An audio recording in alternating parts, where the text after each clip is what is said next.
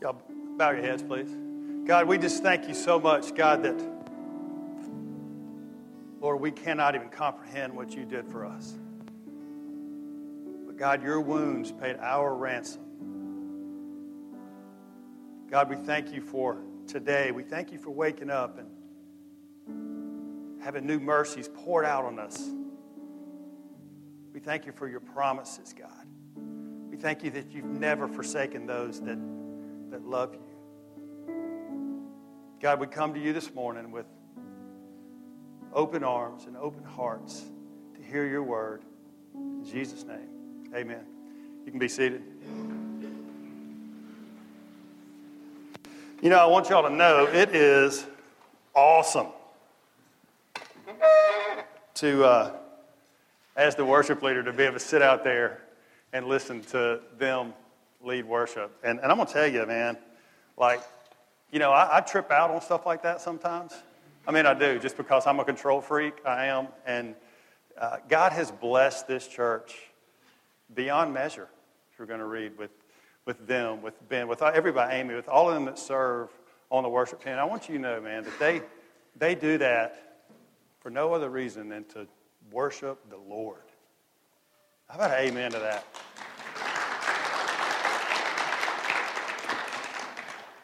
All right, so if you don't know this yet, I'm Chris, the worship leader here at this church. John Hughes on, I would say vacation, but he's out. He's doing his doctorate, and he's out taking a class out there, and he has asked me to share the word with y'all today, and it's always an honor to do that. And, you know, we've been in this sermon series. We're actually in week 4 of a 7-week series through Ephesians called How Do I Know God? And I've really enjoyed this series. In fact, I've really also enjoyed leading worship through this series because I love the book of Ephesians. I really love it. And what we've seen that week 1, how does God, we looked at how does God work. Week 2, we looked at, prayer. And last week, John, he talked to us about being saved and saved by grace and grace alone. And I don't know, man, I really loved it. So this is what we know. We know that around AD 53, Paul was on his homeward journey back to Jerusalem. And when he was headed there, he stopped in Ephesus and he started the church of Ephesus, and he left. He came back a year later, and during that time, he literally stayed there for 3 years, and he was preaching and teaching, but he also established elders while he was there. And, in Acts it tells us, which I think this is really cool, he was there for 3 years, so when I'm reading this, in Acts it tells us that he got with the elders before he left, and they were bummed out. So we know through that Paul had friends. He was there for 3 years, so we know Paul had friends. And so this scripture that Tracy just read, Ephesians, it's his prayer to the church at Ephesus. It's his prayer to his friends. I love that. It's his prayer to his friends. Yeah, a lot of y'all, if you don't know me, I'll give you a little history on myself. Mom and Dad did the best they could to raise us up in the church. Didn't take, for whatever reason. But, man, I did a lot of stupid stuff, and I ran, and I tell people this a lot. I thought Jesus was a myth. I thought that if God even existed, that he really wasn't going to dig me, and he was mad at me. And for years and years and years, I thought that. I mean, and I've come, at the time I didn't realize I was agnostic, but I was for years. And I did everything in my mind to disprove Christianity. I just wanted to share that with y'all. And one of the crazy things about it was I felt like, I felt like I wasn't worthy. And I know that's typically what the feeling is, but I made a lot of bad choices, had friends that either OD'd, friends that died, friends that are junkies. I mean, you name it, man. And I was so ashamed of all that. And I went to this thing one weekend, and my wife was steadily beating down on me. And I decided to go to this place.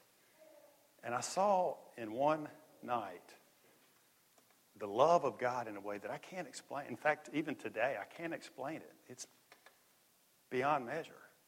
I couldn't explain it. And it was in a dark room. And before I knew it, I was on my knees, like crying, freaking out, like not understanding how this was remotely possible that the God of all cared about me. Couldn't believe it. I couldn't believe it. And it radically changed my life. And like that, I was a new person. All the shame, all the craziness was gone. Like that. That tripped me out in itself. That like 1 second you're this way, and the next second you're this way. Where does that power come from? Well, that's enough of that. While I was preparing for this, I got a call, and I got asked to write a letter to a friend of mine that I know that's in rehab.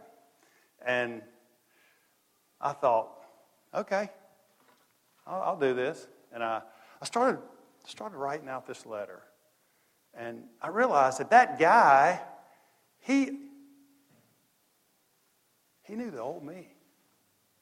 That guy knew the guy that I was. He knew that person that to me is dead. To me, that person is new. But that's who he knew of me.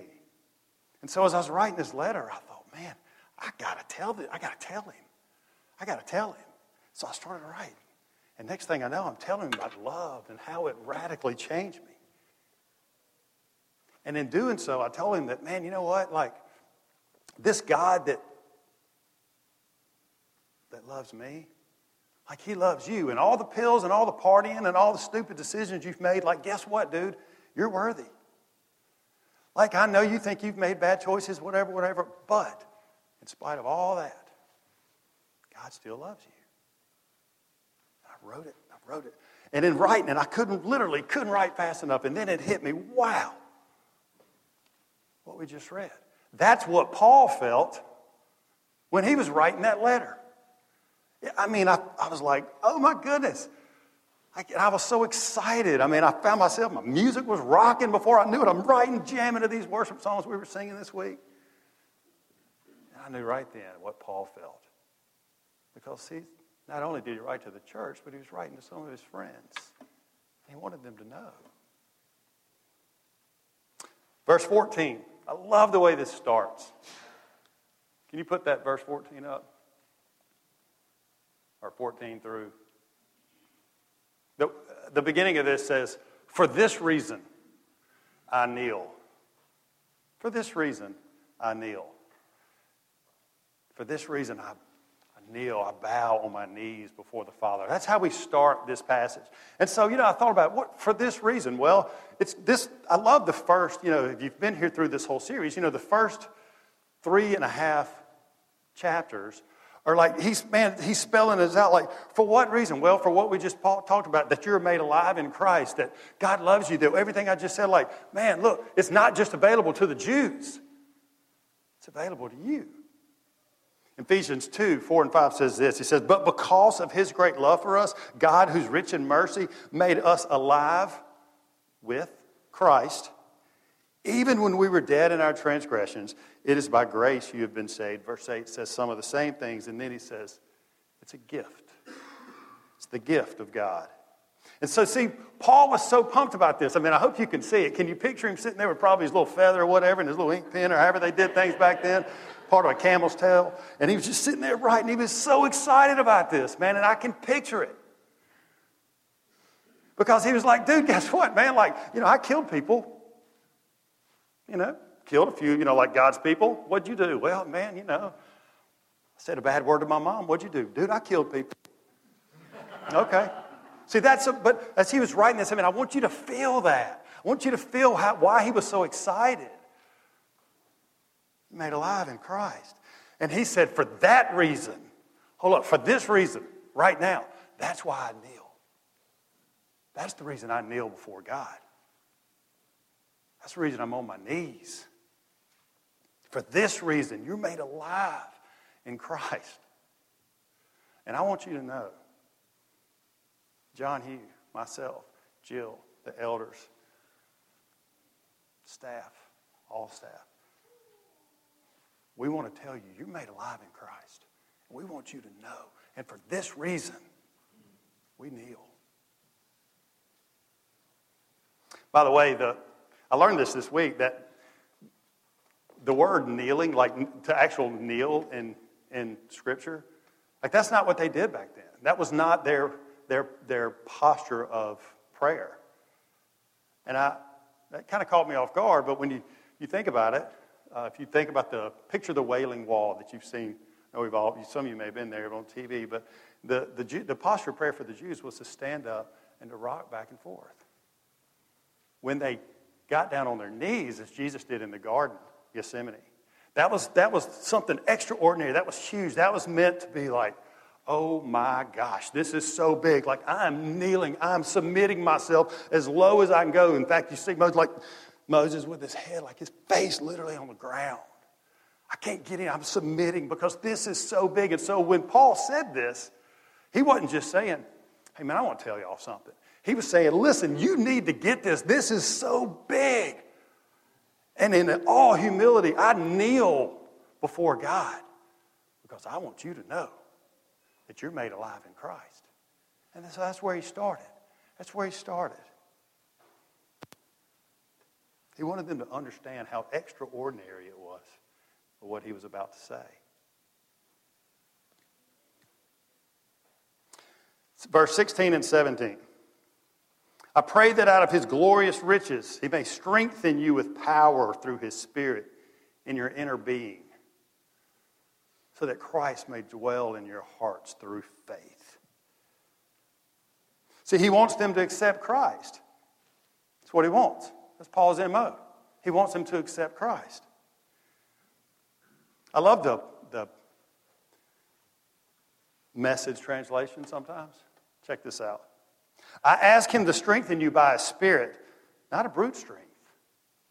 Not a brute strength, but a glorious inner strength. That Christ will live in you as you open the door and invite him in. The first thing I think Paul's trying to tell us here, we got to recognize what God's offered us. You got to recognize it.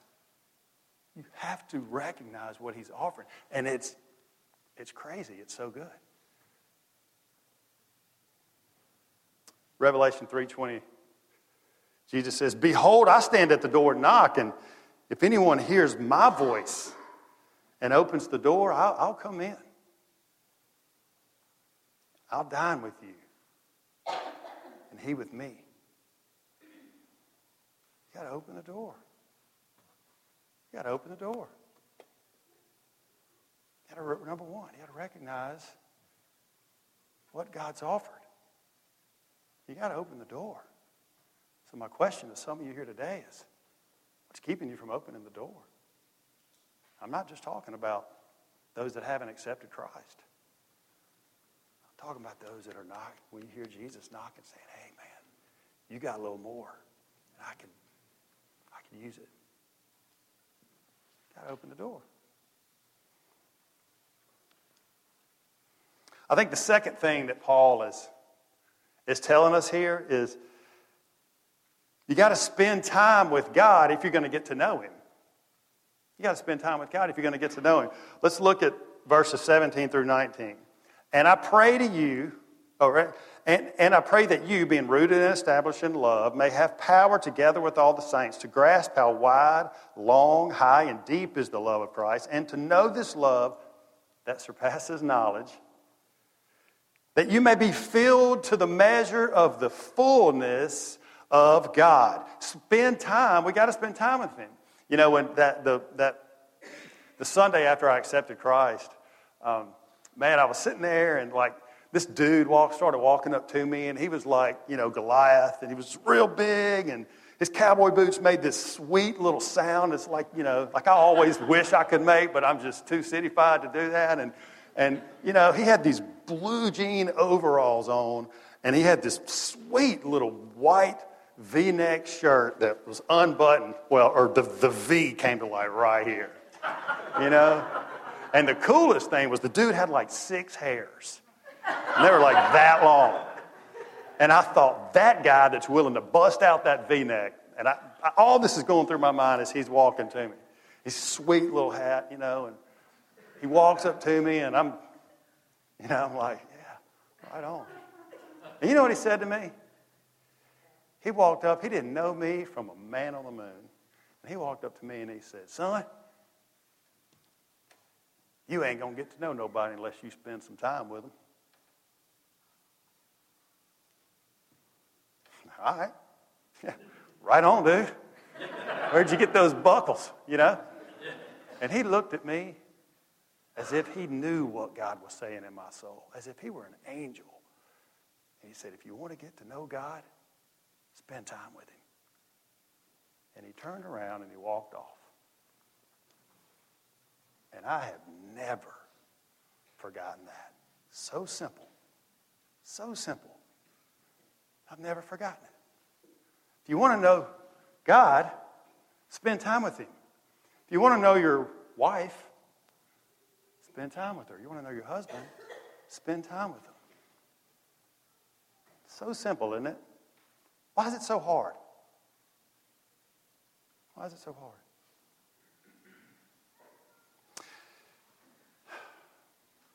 I love when you look back at this in verse 18 where it says that you may have power together with the saints to grasp how wide and how long and high and deep is the love of Christ.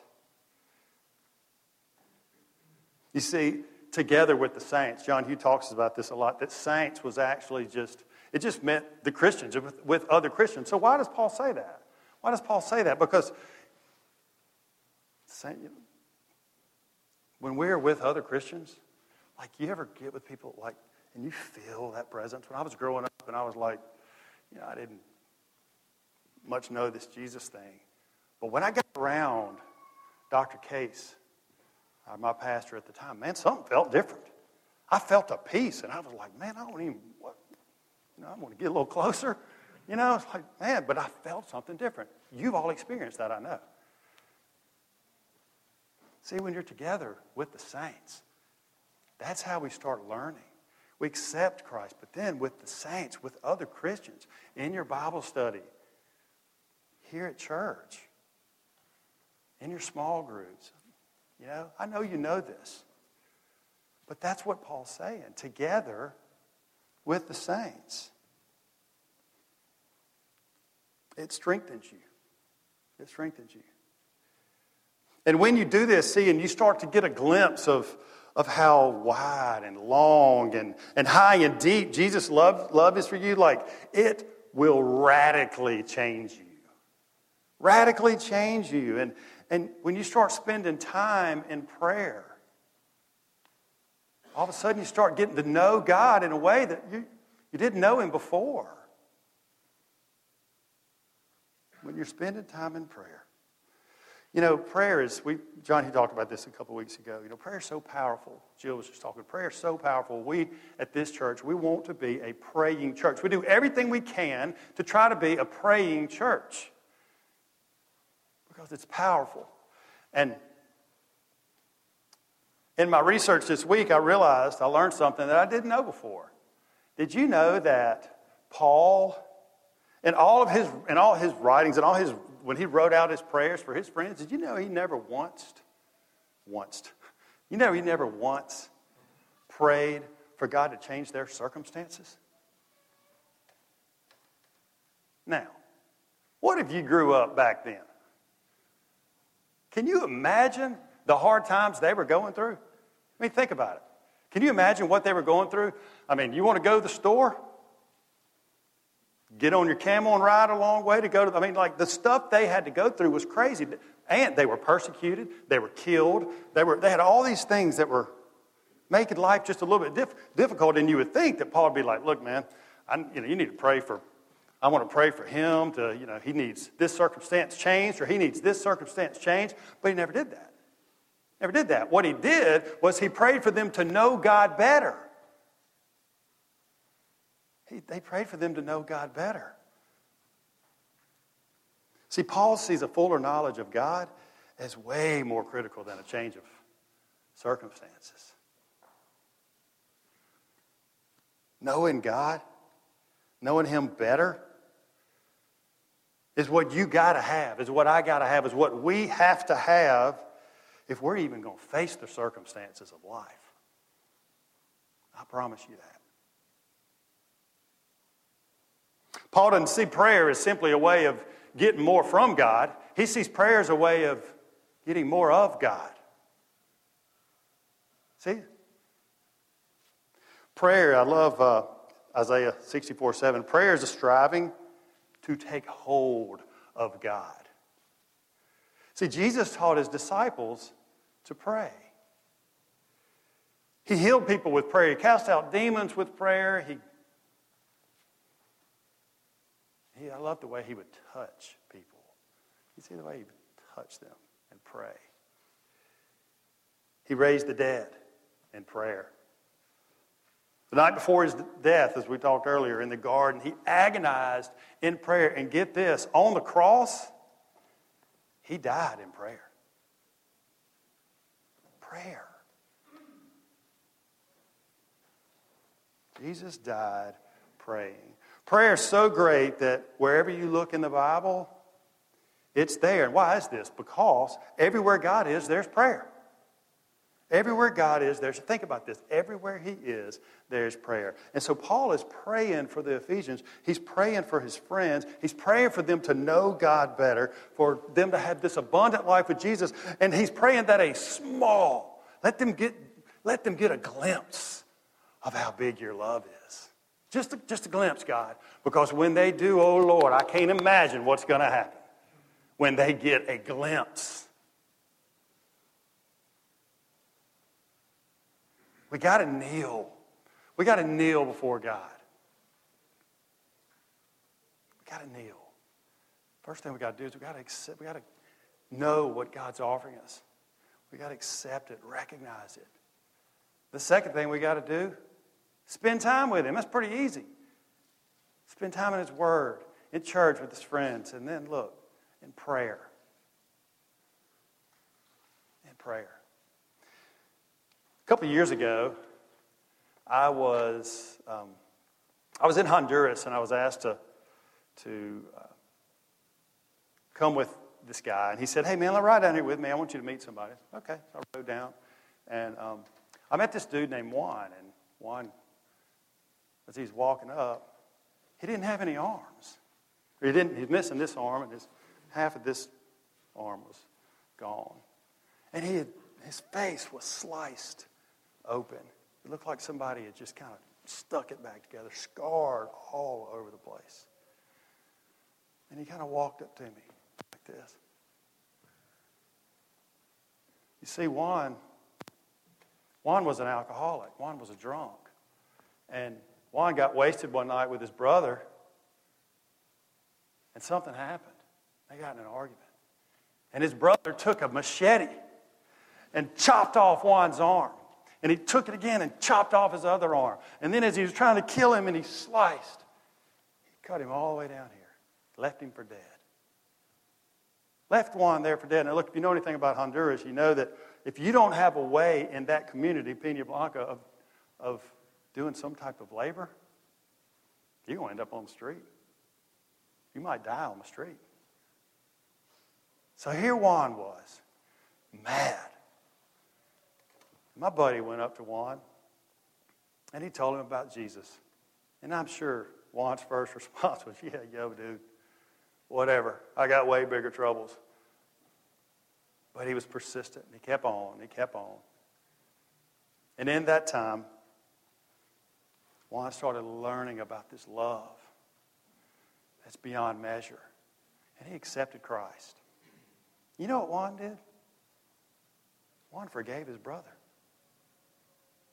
Juan forgave his brother. How's that possible? How did Juan walk up to his brother, limp up to him, and say, I forgive you? What I do know is that when he did that, God unleashed something miraculous. Juan's brother, over time, accepted that forgiveness. And when he heard about Jesus' love, he couldn't comprehend it. It freaked him out. I tried to kill my brother, man. I don't know. I look at him. He can't even work. What am I going to do, man? There ain't no way God loves me. I killed Christians. And I wrote a good portion of the Bible. Oh, man, look, man. I got all this stuff going on in my head. There ain't no way to... Hey. Juan looks at him and says, I forgive you. Because Jesus forgave me. See, that's the power of prayer. That's the power of allowing God to work into your life. Oh, how I wish y'all could come with me and you could hear the two of them stand up and give their testimony. Oh, I'd give anything if I could bring them here. Because it is a power that you can't comprehend. It's good stuff. There's power in our prayers. Verse 20 and 21. Now to him who is able to do immeasurably more than all we ask or imagine, according to the power that is at work in us, to him be glory in the church and in Christ Jesus throughout all generations, forever and ever. Amen. You know what I love about this? Is after forever and ever, there's an exclamation point. So that tells me that when Paul was sitting there writing, he was like, oh man, because he is so big. We serve a God that is able. He can do more than you ever ask or even dream. Like, that's why he was so excited. That's why he was so excited. And do you feel this? I mean, if you start reading this, man, it's like all of a sudden, man, Paul's sitting there writing. He's like, I want to tell y'all about Jesus, man. He can do this. And then you can feel his heart start swelling up. And he's like, breaks into this praise. And that's when he's like, God, amen. Your glory forever, forever. Glory in the church. Glory in Jesus. Glory in the Almighty. Forever and ever. See, that's why I can picture it. You know why? He's super fired up. He's so pumped because God can do more in you than you can ever ask or imagine. And God can take the broken and make it whole. And God can take your filth and make it clean. And Paul got a glimpse of how wide and how deep and humongous this love is. And it rocked his world, man. It rocked his world. And he could think of nothing more and to tell his friends, to go share this. Let me ask you this. You think Paul thought that 2,000 years later we'd be reading the letters that he wrote? You think he thought about that? You see, God used immeasurably more than he could ever dream of. That's what he did. That's what he did. Why? Because God's faithful to his promises. Recognize what God offers you. Spend time in his word and get to know him. And look, pray. Prayer doesn't mean you sit there and... You know what prayer can be? Opening your heart to God in stillness. In stillness. And then last, praise him. Why do we praise him? Because he is unbelievably good. Unbelievably good. One last story. Some of you were there. The next day after this happened in Honduras, we went to a prison. And they asked me to bring a guitar that said I was going to go lead worship in a prison. Now, let me just tell you, let me see how I can say this. Their prison system makes our prison system look like the Ritz-Carlton. Like, I would go in Parchment and kick it before I spent the night over in that place, and I'm terrified of that of Parchment. I mean, I have dreams of not have like that. You want to, anyway. But so you know what they did? Heisel was there with me. We went back into this yard and over there, over in Parchment, if they take you, they put you in a like an area and they'll let you come up and somebody, there's like a little room, a little divider thing. Over there, they were like, oh, come on. They walked us out into the middle of the yard in front of all these inmates and left us. Like they didn't leave us with cops. They left us. And the only cop you would see would be sitting there, a dude with like an AK, like, come on, bro, do something, And it was one of the craziest things that in my life, literally to this day, I've ever experienced, because I didn't see a bunch of people that were angry. I saw Jesus working in a prison system that I could not explain. And so I go back inside, right? I go inside, and there is, actually, I got called back inside, and Kathy Philippi was there. I don't know if you're here, Kathy, but they called me back in there, and they said, we need you to come pray and talk to this person. So I walked into this room, and there's this table. And they had brought this man in there. And I've never in my life seen anything like it. I've never seen anybody so defeated. I'll never forget, I turned the corner to walk in, and the first thing I saw was him. I didn't know that he was where I was going, but I remember thinking, wow, that dude is a literal shell of a person. He's hollow. I saw brokenness that, I had never seen. He had tried to kill himself just 24, 48 hours before. He tried to take his own life. There had been a prison fire in that prison, and 300 people got trapped in a concrete block, and they all burned up. And he had witnessed it. And he wanted to kill himself, tried to kill himself. And so we sat down, and he knew nothing about Jesus, nothing. And I remember grabbing his hands. My daughter Riley was there, and we grabbed his hands, and I remember feeling how callous they were. It was like sandpaper. And I thought, what kind of life has this guy led? And as I sat there, I started listening as he sat there like this. Wouldn't even pick his head up. We started telling him about Jesus. We started telling him that this love is beyond measure. We started telling him that he's worthy. And this is why. And we talked to him about the scriptures, and we shared the Bible with him. And you know what happened? As he heard this, you literally felt something happening. It was tangible.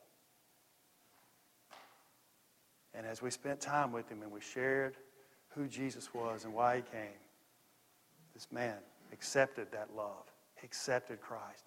And when he did, I promise you this, and those of you that were there know this,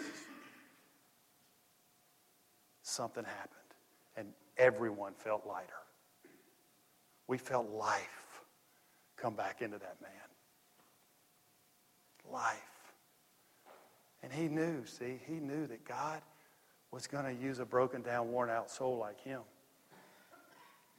to do things beyond measure, things that he never dreamed. And as he got up, we gave him some information.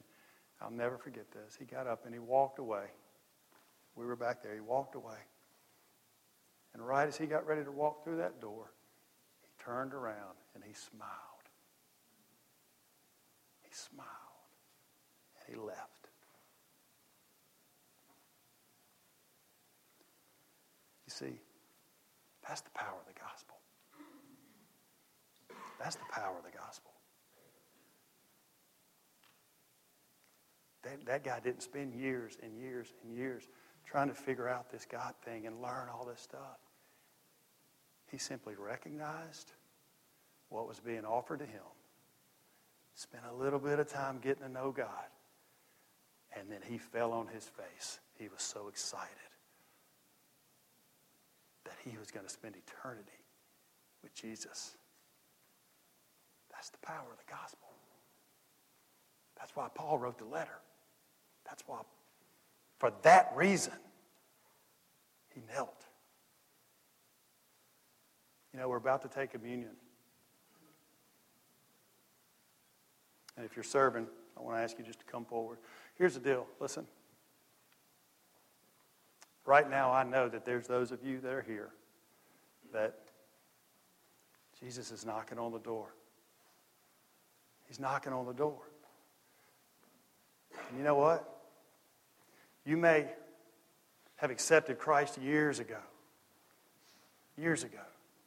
You just kind of veered off track. You may not know who he is, but I promise you this, and you know this, in your gut, you know this, that he's knocking. And I'm asking you to open the door.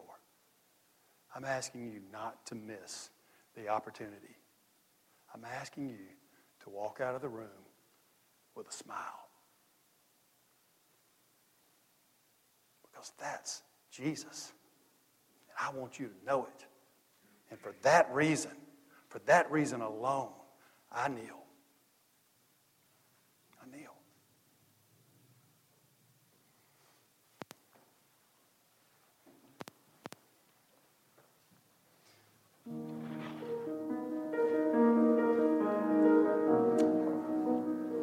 Hold on one second. You know, as we take this bread and it's broken, we do this almost each week. But you know, Jesus knows that we're taking communion. And see, what he said that night, what Jesus said that night, that before he was going to die in that room, was he said, hey, listen, my body's going to be broken. It's going to be broken for you. For you. And he said, you know what? My blood's going to be poured out, and it's going to be poured out for you. And you know, the old covenant, like the way that we used to have to take animals and kill them because God tells us the wages of sin is death, and that death separates us from him. Well, you know what? That's gone. That's gone. Because this is the new covenant.